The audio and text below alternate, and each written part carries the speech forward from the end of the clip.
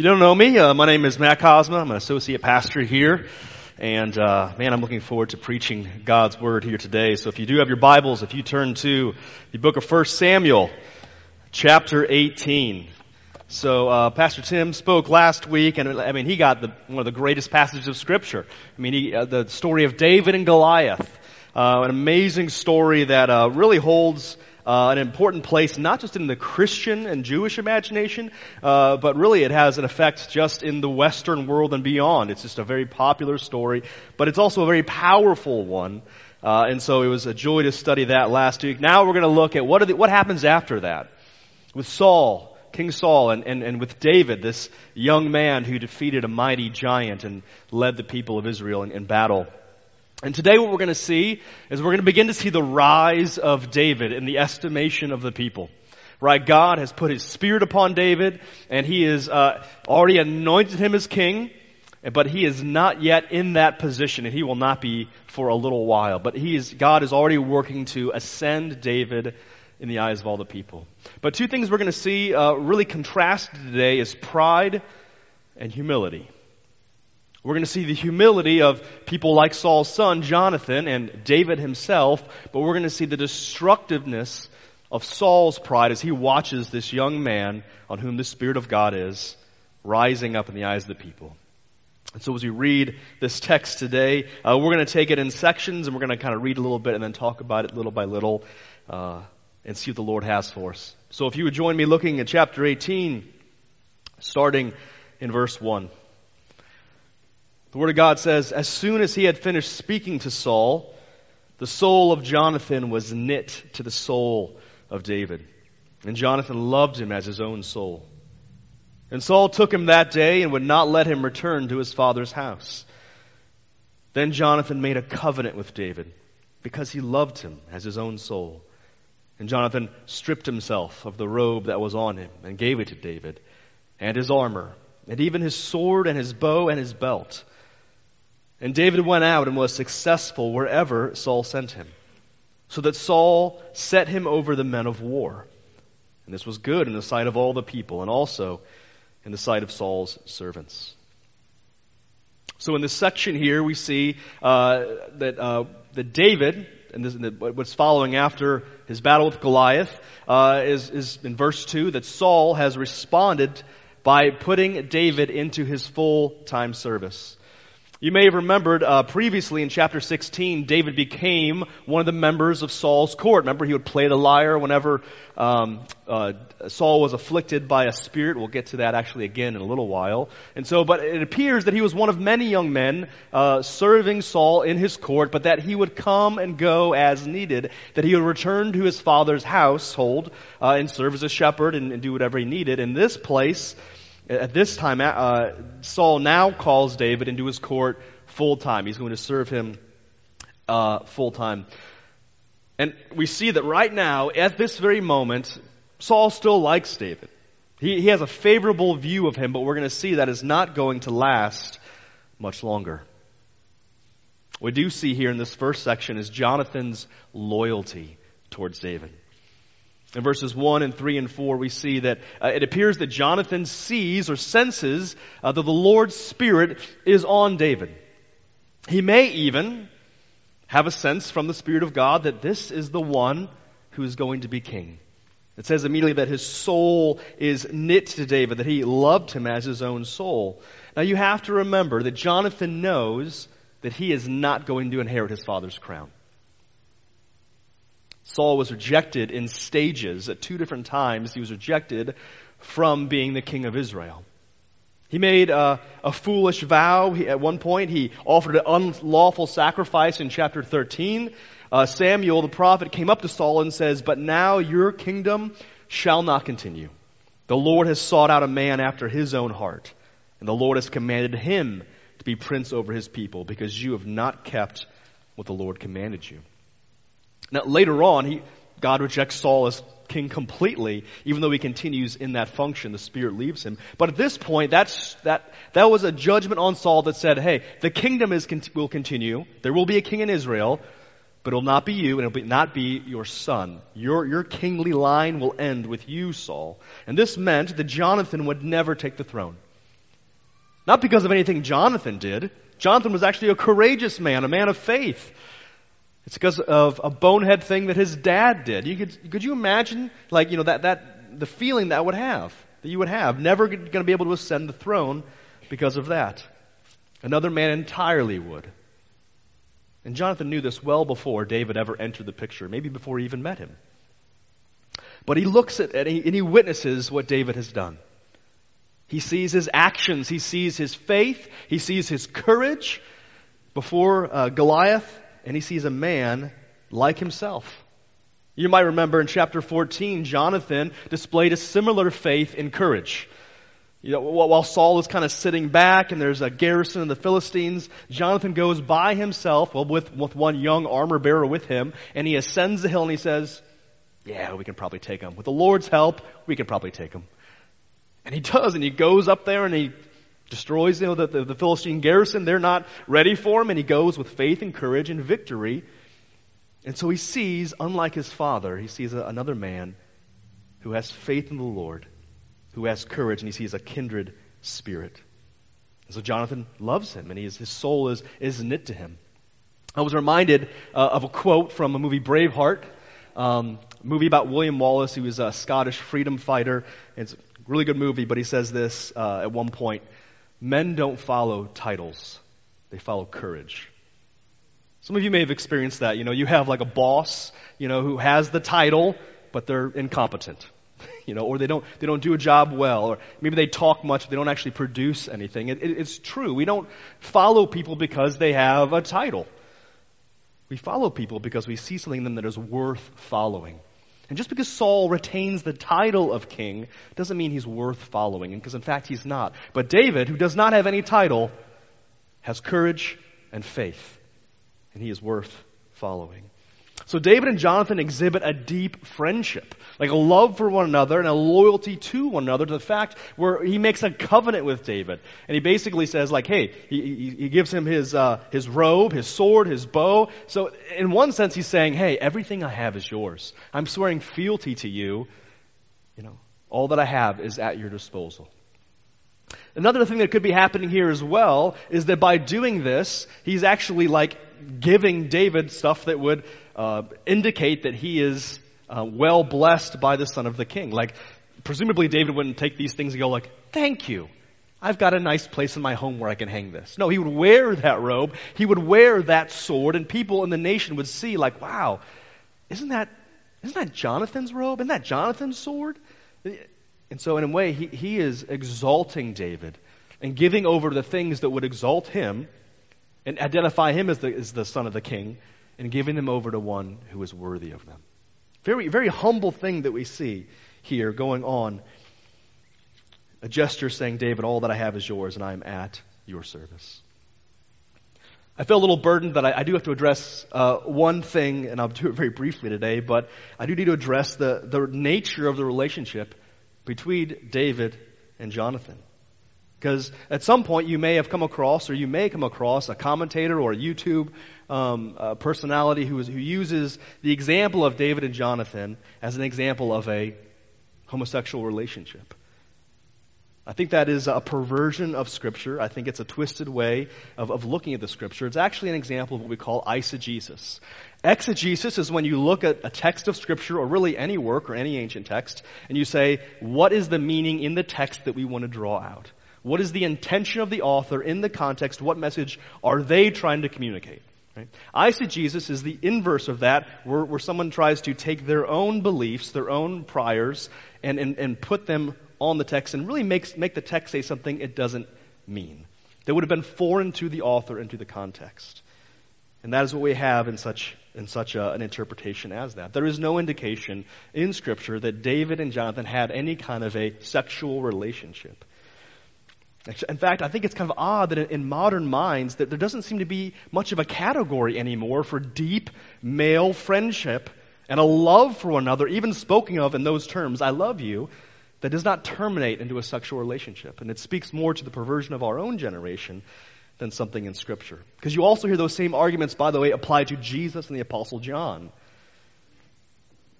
So we don't see that. Really what we have here is an example of deep male friendship in Scripture. In fact, one of the only ones in the Old Testament. We see more of that in the New Testament with the epistles and the letters and between the apostles and the churches. But in the Old Testament, this is a really sweet example of male friendship. Man, we could use friends like this, and maybe sadly, a lot of us as we get older, we don't retain friendships the way we ought to. But it's so necessary for men to have these kinds of relationships that often women do, and our wives do, and our daughters do, but men struggle to. It would be a good thing for us to develop such loyalty and godly friendship that would stir us in our calling before the Lord. But it's neat. One thing that's really awesome about this relationship between David and Jonathan is that God is surely orchestrating this in such a way as to confirm David in his calling.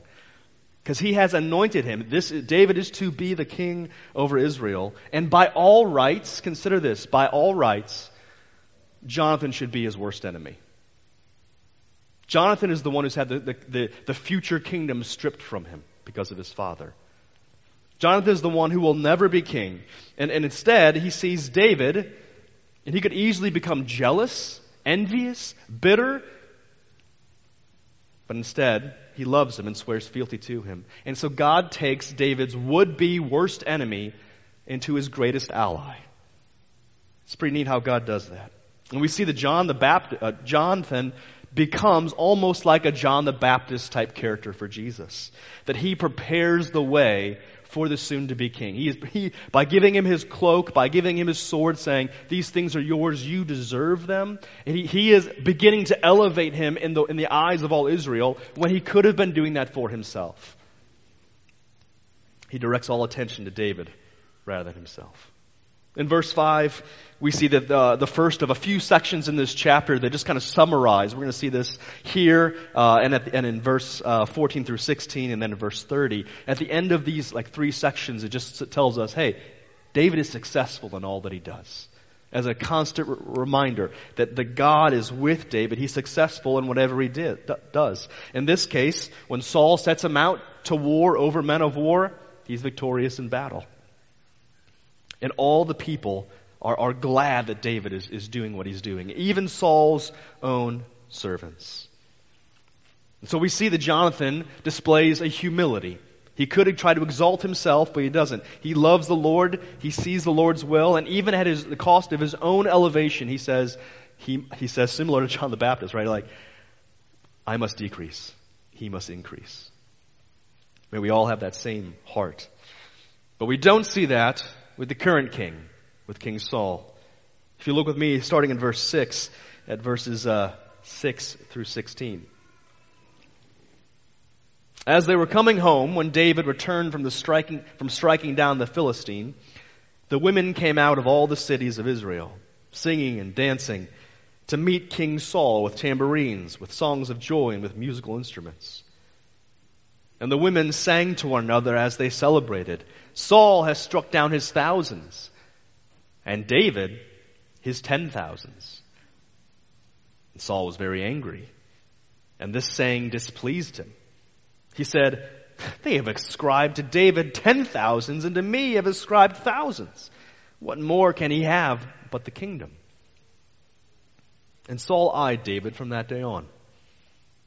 The next day, a harmful spirit from God rushed upon Saul, and he raved within his house while David was playing the lyre, as he did day by day. Saul had his spear in his hand, and Saul hurled the spear, for he thought, I will pin David to the wall. But David evaded him twice. Saul was afraid of David because the Lord was with him, but had departed from Saul. So Saul removed him from his presence and made him a commander of 1,000. And he went out and came in before the people. And David had success in all his undertakings, for the Lord was with him. And when Saul saw that he had great success, he stood in fearful awe of him. But all Israel and Judah loved David, for he went out and came in before them. David receives great glory in song. The story kind of pulls back now back to the time when they are coming back from war, they're coming back from battle. David has defeated Goliath. They've pursued the armies of the Philistines and had victory. As they're coming back into the town, as they're coming back through the cities, the women are coming out and singing songs. And it says they're coming out to Saul. They're celebrating him. They're giving him his due. And they sing this song, Saul has struck down his thousands, and David his 10,000s. It doesn't seem, or it's not clear if this is meant to be a slight. In fact, it probably is not. They're not trying to rub it in Saul's face. They're giving him his due. He is responsible for the death of thousands of God's enemies, the Philistines. His exploits are not ignored. However, David is given more honor. Saul's very angry about this because the people are giving David greater due. Now, what is meant when it says that David killed his 10,000s? Is that to be taken literally, that in battle he killed 10,000 people? Well, it may just be, giving him greater honor because of what he's done against Goliath. It could also be a reference to the fact of that champion style of warfare we talked about last week, where, one person from each army goes to battle, and whoever wins, it's almost like you defeated the entire army. So maybe that's what is attributing to David. By killing Goliath, defeating him, he essentially defeated the army, which could have been 10,000s. But Saul is angry. He's not delighted. He's not okay with somebody else getting more praise than himself. Saul's sin is pride. His whole time as king. That's what his problem was pride. He cared more for what the people thought of him than what God thought of him, what God demanded of him. So God raises up David in the eyes of the people, and in doing so, he's causing Saul to suffer at the hands of his own pride. Okay, Saul, you care so much about what the people think of you.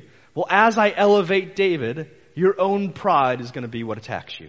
Your own pride that you gave in that caused you to lose the kingdom is going to be the very thing that afflicts you. That's often the way God seems to work when he brings discipline or when he brings judgment into someone's life. He just allows them to suffer at the hand of their own sins, live out the consequences of their own sins. He hands people over sometimes to their enslaving passions. So you love this sin more than you love me? You're willing to obey this sin as your master rather than me? Okay. You can have it. It's now your master. And so Saul cares so much about what the people think of him that it drives him insane. He becomes paranoid. He loses all grip on reality. He fears that David has everything except the kingdom at this point, and he's actually kind of right. And so now we see at this moment, David's troubles begin, and will follow him for the rest of Saul's reign, and thereafter as well. But it's not by his own doing. David has done nothing wrong. David has not instigated Saul. He has not come after him. He's not spoken ill of him. But from this point on, Saul's going to keep a close eye on David. And it escalates very quickly in verses 10 and 11, where Saul attempts to murder him. We learned back in chapter 16 that God had sent a harmful spirit on Saul. Pastor Tim talked about that a couple weeks ago. We find that it might be a little bit unclear what's happening here. Is this an evil spirit, a demonic force that God has sent to afflict him in some sort of a spiritual way? Is this a reference to some mental health issue that God as well sent his way? So Saul is experiencing paranoia and madness even. Regardless of what it is, we believe God is sovereign over it, and God used it in the first place to bring David into Saul's court to play the liar to calm him down. But now we see that this very thing that was used by God to bring David into the court is eventually going to send him out of the court. While David is playing the liar to calm Saul, the king goes into a rage. He becomes a raving lunatic. He's just maybe walking around the house, pacing, and just maybe talking to himself. Just getting angry, And at one point, he's in the midst of his paranoia, he realizes he has a spear in his hand. And he goes into a murderous rage, and he plans to throw his spear at David and impale him against the wall, and so kill him. So he throws the spear, but he misses. David is able to evade him. We're actually told that David evades him twice, but that's not because probably Saul picked it up and threw it again that time. It's because, no joke, Saul actually does this again in the next chapter. Spoiler alert. Okay? He's actually going to try the same thing again. Saul is now at open war with David. He has tried to kill him directly and failed. Because of this, after this, you would think, right, that David would be afraid of Saul. I'm just saying, if I was in a meeting with someone, they tried to impale me with a spear, I probably wouldn't return. All right, I probably wouldn't come back. I would be afraid of that person. Ironic is that the scriptures don't say that David is afraid of Saul. It says that Saul is afraid of David. It tells us why as well. It says Saul was afraid of David because the Lord was with him, but had departed from Saul. And Saul has reason to fear. He's bigger, he's taller, he's wiser, he has the power of the throne behind him, he's the one who commands the armies, and yet David is the one who has the Lord. So David has every advantage, which Saul has lost. It's really quite sad, actually, because of Saul's pride, he cannot rejoice as he ought to. Think about it. This is a king. These are his people.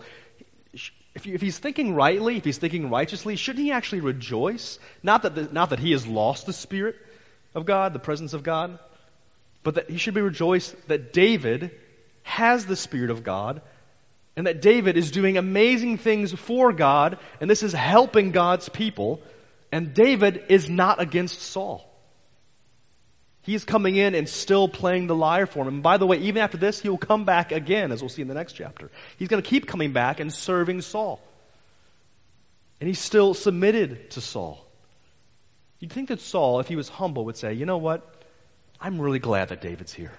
I'm glad that David is an asset to the kingdom of Israel.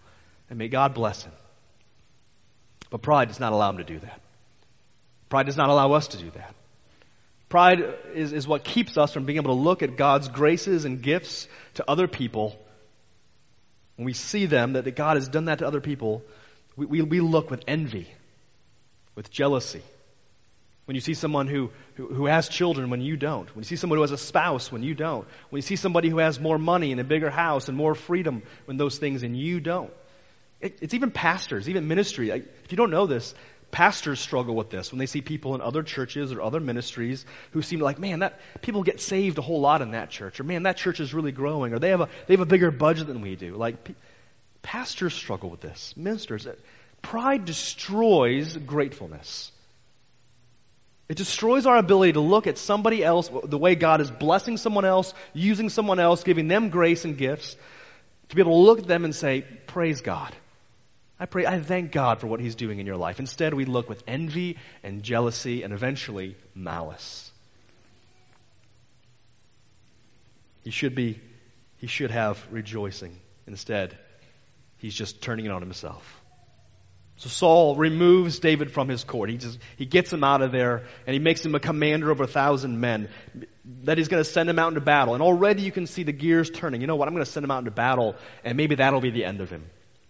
But whatever Saul's design at this point, it only serves to heighten David's visibility and likability, as we see in verses 14 through 16. David goes into battle, and instead of dying, he wins all the battles, right? So whatever Saul's plan is at this point, he's just becoming more and more successful. The Lord is with him. He causes a fearful awe over Saul. All the nation loves him because of what he was doing. Notice that David has, at this point, he's lost the favor of the king, and nobody would want to be in that position, right? You'd think someone like David would want to be on good terms with the king and not have him as an enemy. Yet David has gained the favor of the Lord, and that's what really matters.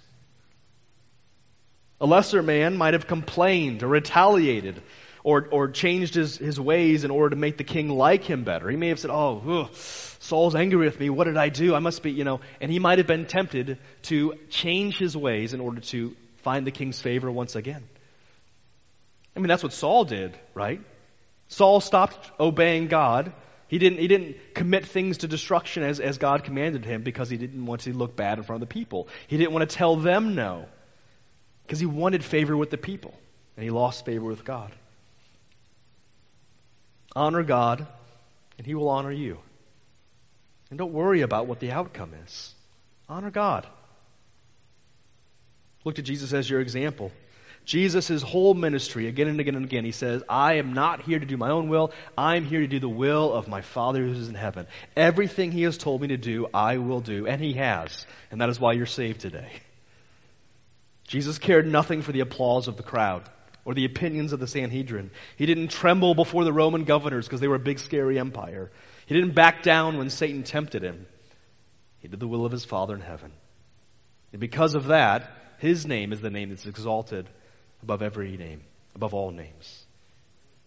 So we ought to seek to do the will of God. Just walk wisely, live honorably, do what God calls you to do your duty, fulfill your calling, and let God determine what happens.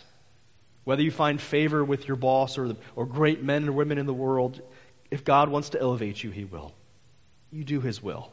Be humble like David. And we see that this last section, 17 through 30, that we see the great humility of David contrasted with Saul's pride. Look with me at verse 17. Then Saul said to David, Here is my daughter, my elder daughter, Merab. I will give her to you for a wife. Only be valiant for me and fight the Lord's battles. For Saul thought, Let not my hand be against him, but let the hand of the Philistines be against him. And David said to Saul, Who am I? Who are my relatives, my father's clan in Israel, that I should be a son-in-law to the king? But at that time, when Merab, Saul's daughter, should have been given to David, she was given to Adriel, the Meholathite, for a wife. Now Saul's daughter Michal loved David, and they told Saul the thing, and it pleased him. Saul thought, Let me give her to him, that she may be a snare for him, and that the hand of the Philistines may be against him. Therefore Saul said to David a second time, You shall now be my son-in-law. And Saul commanded his servants, Speak to David in private, and say, Behold, the king has delight in you, and all his servants love you. Now then, become the king's son-in-law. And the Saul's servants spoke these words in the ear of David. And David said, Does it seem a little thing to you to become the king's son-in-law, since I am a poor man and have no reputation? And the servants of Saul told him, Thus and so did David speak. Then Saul said, Thus shall you say to David, The king desires no bride price except 100 foreskins of the Philistines, that he may be avenged of the king's enemies. Now Saul thought to make David fall by the hand of the Philistines. And when his servants told David these words, it pleased David well to be the king's son-in-law. Before the time had expired, David arose and went along with his men and killed 200 of the Philistines. And David brought their foreskins, which were given in full number to the king, that he might become the king's son-in-law. And Saul gave him his daughter Michal for a wife. And when Saul saw and knew that the Lord was with David, and that Michal, Saul's daughter, loved him, Saul was even more afraid of David. So Saul was David's enemy continually. When the commanders of the Philistines came out to battle, and as often as they came out, David had more success than all the servants of Saul, so that his name was highly esteemed. In our final section, we begin to see Saul's plotting to kill David indirectly, hoping that by sending him out into frequent battles, eventually some Philistine arrow, some Philistine sword is going to strike him down, and he will eventually die by their sword. And Saul will not have to have his own blood on his hands. As a side note, ironically and sadly, we see David attempt the same method later on in 2 Samuel, when he tries to cover up his sin with Bathsheba by having Uriah, her husband, killed the same way. Saul is so twisted by paranoia and jealousy that he is willing, check this out, to even include his own daughters as bait for David. Consider how much his pride is making him think only of himself, not of his kingdom, not of the Lord, not even his own daughters, but instead David must die. He offers his first daughter, Merab, in marriage. If only David will be valiant for me and fight the Lord's battles. Well, David is perfectly willing to do that. He is a valiant and courageous man. He loves the Lord. He's already fought his battles. His hesitation is that he finds himself unworthy. Who am I? Who is my family? I don't have any wealth. I don't have anything to give. Why should I be considered the son-in-law of the king? Now, this isn't false humility, right? This is not insecurity like what Saul had when he was set to be king and he was hiding among the luggage. Instead, David is genuinely humble. Could he not have stood up on his own accomplishments and be like, yeah, I still have Goliath's sword in my room. You want to see it? It's really big. Yeah, I killed him. He could look at all, the fact that he is heroic in battle or that he is ruddy and good looking. His other military victories or his popularity among the masses. He could have found any reason at all to say, yeah, you know what? I do deserve to be the king's son-in-law. I deserve this. He says, no, who am I that I should be the king's son-in-law? Saul reneges on the deal and marries her off to another man. It says, at the time when he should have given her to David, when they should have been married, he says, never mind. And he gives her away to somebody else to be married.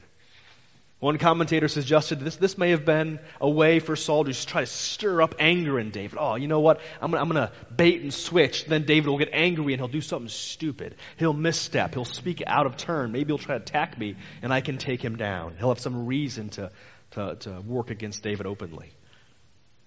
But David doesn't do that, does he?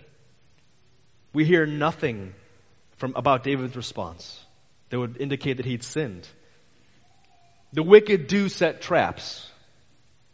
This has always been true. Read through the Psalms. You hear David, the author of so many of the Psalms, is saying this all the time because people were constantly setting traps for people, for him.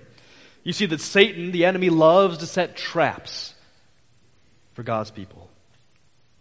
But human beings also do it. But wise people don't step into those traps. And Christians, they're waiting for you. There are traps that the enemy is setting for you so that you will fall into sin. A wise person is someone who doesn't step into them. But rather, there are certain sets of sins that when they're in your heart, they make you easy prey. Things like pride. Things like vanity. Things like envy. These kind of passions, when they're in our heart, man, it makes us really easy to step into temptations, to step into traps. But a godly man or woman must walk in wisdom and not sinful passions. Must be willing to say, nope, that's not right. No matter how I feel, I'm going to do what's right. We see David, walking in humility, was protected from stepping into this trap.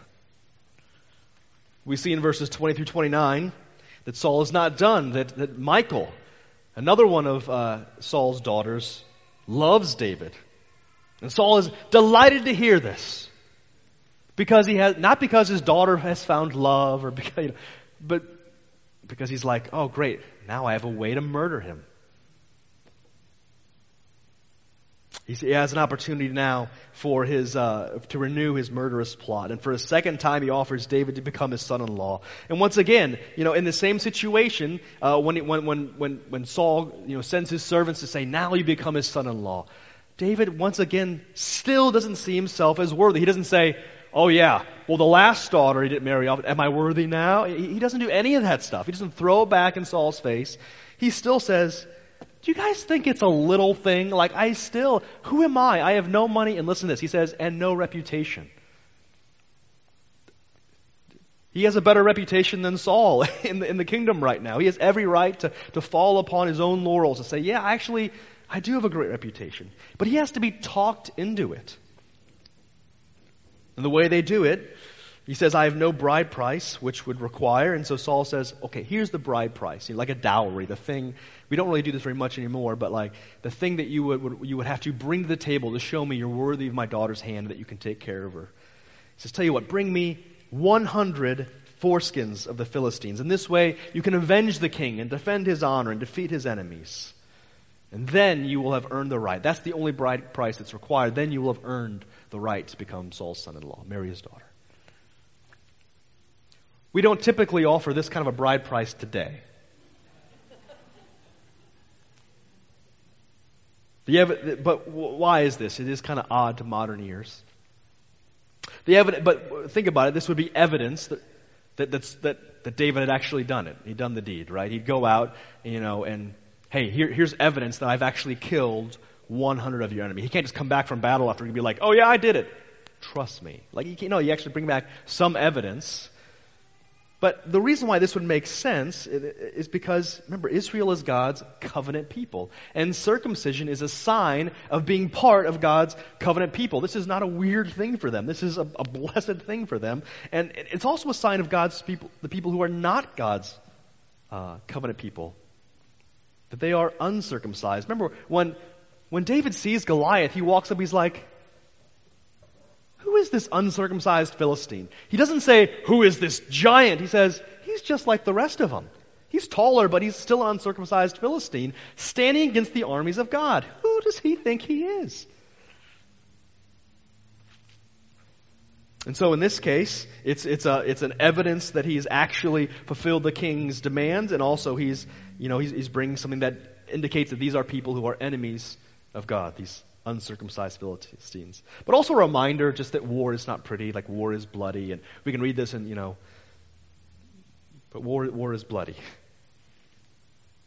So this is agreeable to David, who does not know that Saul is just trying to get him killed by the Pharisees.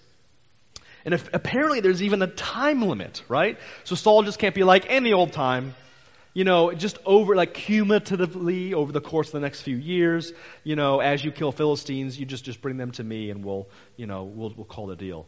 We don't know what the time limit is. Maybe it was a month. So the idea is like, hey, I'm going to force David to rush out into battle, to have to, attack a large garrison or something to try to do this. So he is putting the pressure on David, making it even harder for him. I mean, David goes out with his dudes, and they go out and they kill some Philistines. Not 100 though. 200, right?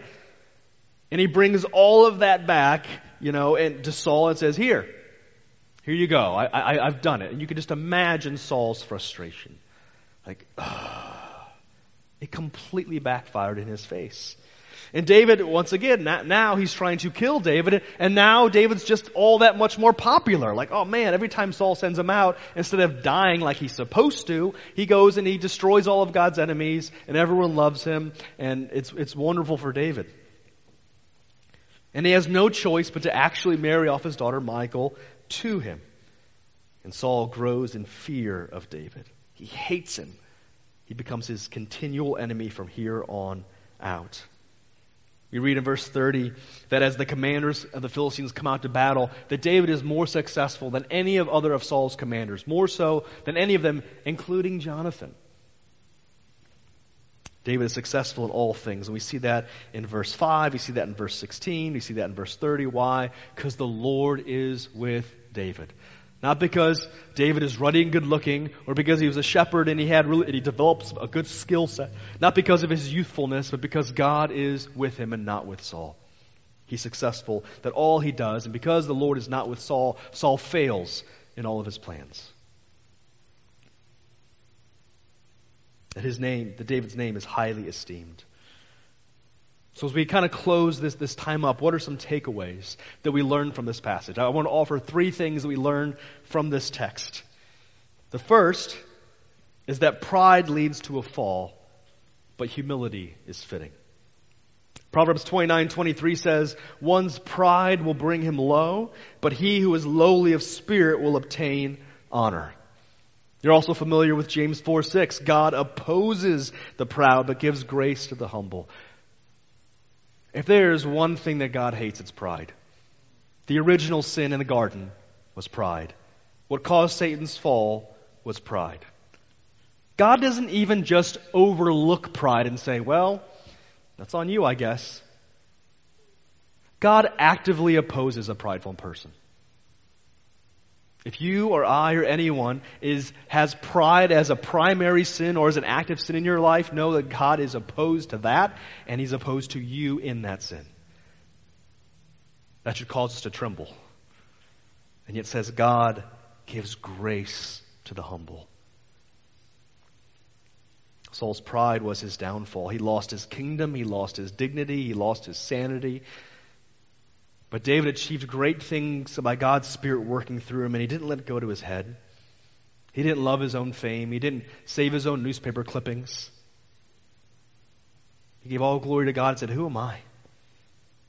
Man, if you want to know a trap, the world is setting traps for you, trying to stoke your pride. We have tons of people in the world increasingly who are experiencing mental health issues, who are experiencing, especially among young people, increasing depression, sadness, suicidal ideation, growing up, feeling lost and lonely. What answer does the world have? Well, you don't have enough pride. You need to think about yourself more. You need to think about yourself first. You need to think more positive thoughts about yourself. Sometimes under the guise of self-care. And you see people who give away good things, who abandon their family, abandon their job, abandon their church, abandon everything. Why? Under self-care. And they're miserable. Feeding your pride is not going to raise you up. It's going to bring you down lower.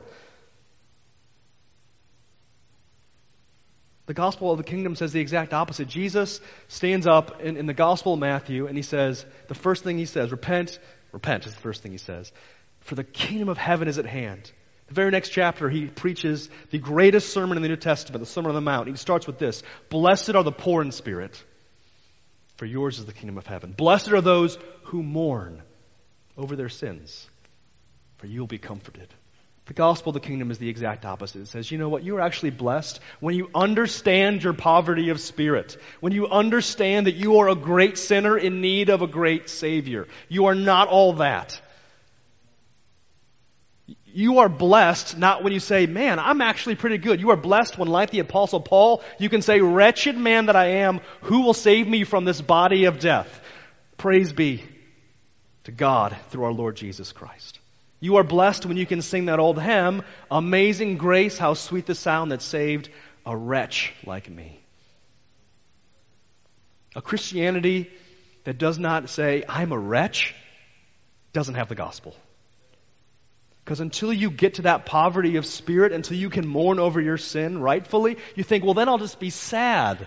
Well, then I'll just, then I'll lose my self-esteem. It's like, no, then you'll be primed and ready for the gospel. And then you'll be blessed, was what Jesus says. Then you will find a joy inexpressible and full of glory. So pride leads to a fall, but humility is fitting and leads to salvation. Number 2, to live by passions is dangerous. To walk in wisdom is protection.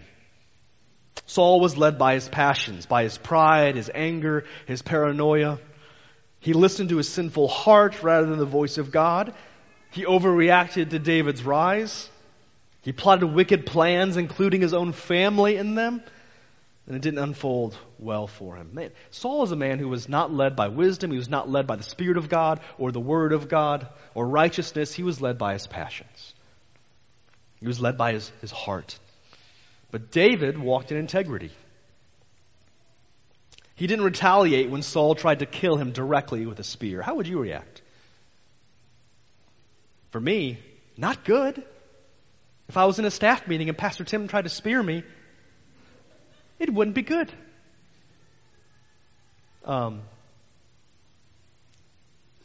David could easily have retaliated. He knew that the king was going insane. Do you think he could have spread word among the other commanders? Like, you guys can't listen to this guy. He's insane. He's losing his mind. He could have spread rumors about him. He could have elevated himself. He could have taken that spear and attacked Saul, and who would have blamed him?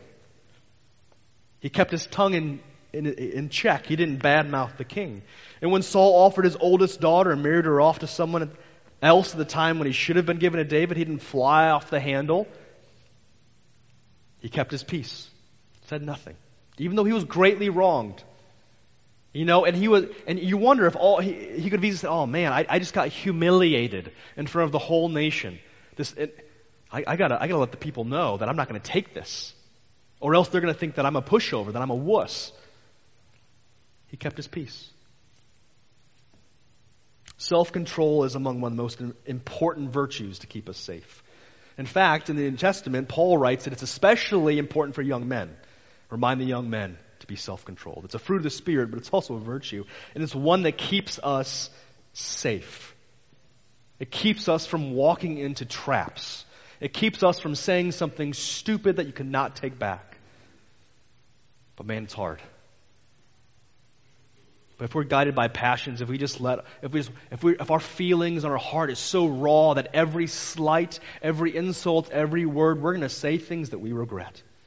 We're going to do things we wish we'd never done. We see Saul doing that, living out of his sinful heart. David lived out of integrity and self-control, the ability to tell yourself no because God. That's what self-control is. I want to do this thing. No, because God. Because he said no. No matter what I want to do, I'm going to be guided by God's word. Proverbs 10:9 says, "Whoever walks in integrity walks securely." Number 3, God causes the plans of his enemies to work in favor of his servants. Oh, God loves doing this. I think it's one of his favorite things to do. All of Saul's attempts at harming or murdering backfired. They only served to elevate David and bring about his fame among the people of Israel. Saul attempted to take David down. God used it to raise David up. Guys, God did the same thing with Jesus. The pride and jealousy of the Jews and the fear of the Romans led to the crucifixion of Christ. They thought they were putting an end to him. Yet this attempt to humiliate him, to strip him naked, to beat him, to take this folk hero, this one who's proclaiming that he is a great king, well, tell you what, let's get him naked, let's beat him and bruise him, let's put him up on a Roman cross and let people laugh at him. Yeah, then we'll see what happens to his reputation. That only served to establish his kingdom and purchase the people that are here today and will endure forever. By the shame of the cross, Jesus conquered his foes and won his people. For those of you who have ever seen the Passion of the Christ, they get one thing really, really well. They do one thing really, really well. When Christ is crucified, you might think, oh, Satan is, really excited about this. And he is, But they show this scene where after Christ is crucified, he gives up his spirit. You see Satan just screaming, just yelling in frustration because he knows, oh no, this is my downfall. My kingdom has just crumbled. By the foolishness of preaching the gospel of Christ, the world will be reached for Christ. When the enemy persecutes the church grows stronger and deeper and wider. When the saints are martyred, the kingdom spreads. God loves to turn the devices and designs of his enemies against them and use them to elevate his gospel, his kingdom, and his people. As a story goes that a French philosopher and atheist named Voltaire, who lived in the 1694 to 1778, predicted in 1776, he made this prediction: 100 years from my day, there will not be a Bible on earth except when one is looked upon by an antiquarian curiosity seeker. He foresaw that with the Enlightenment, with the rise of science and all these revolutions and liberalism, that we have gotten past this childish need for religion, this false morality. The Bible is there. In 100 years, the Bible's not even going to be around. He believed that Christianity was coming to an end, and it was the teaching of fools. Within 50 years of his own death, the Evangelical Society of Geneva printed Bibles on Voltaire's own printing press and used his house as a storehouse for all these printed Bibles. God has a sense of humor because he will not be mocked. And he will cause his enemies to fall by the very traps that they set, even the traps that they are setting for you if you'll walk in faith and wisdom. God will cause every evil against you to serve in sanctifying you and preparing you for glory. Because guys, there is evil that is being planned and hedged for you by the enemy and by others. And by God's grace, He lets those things happen. He says, oh man, this too is for your sanctification. This is only going to make you more like Christ. This is only going to make you more holy. It's going to prepare you for glory, and we're going to laugh about this in the kingdom. So serve God faithfully, with wisdom, with humility and integrity, and do not fear, no matter what comes your way. If God is for you, who can be against you? I invite the worship team to come up now.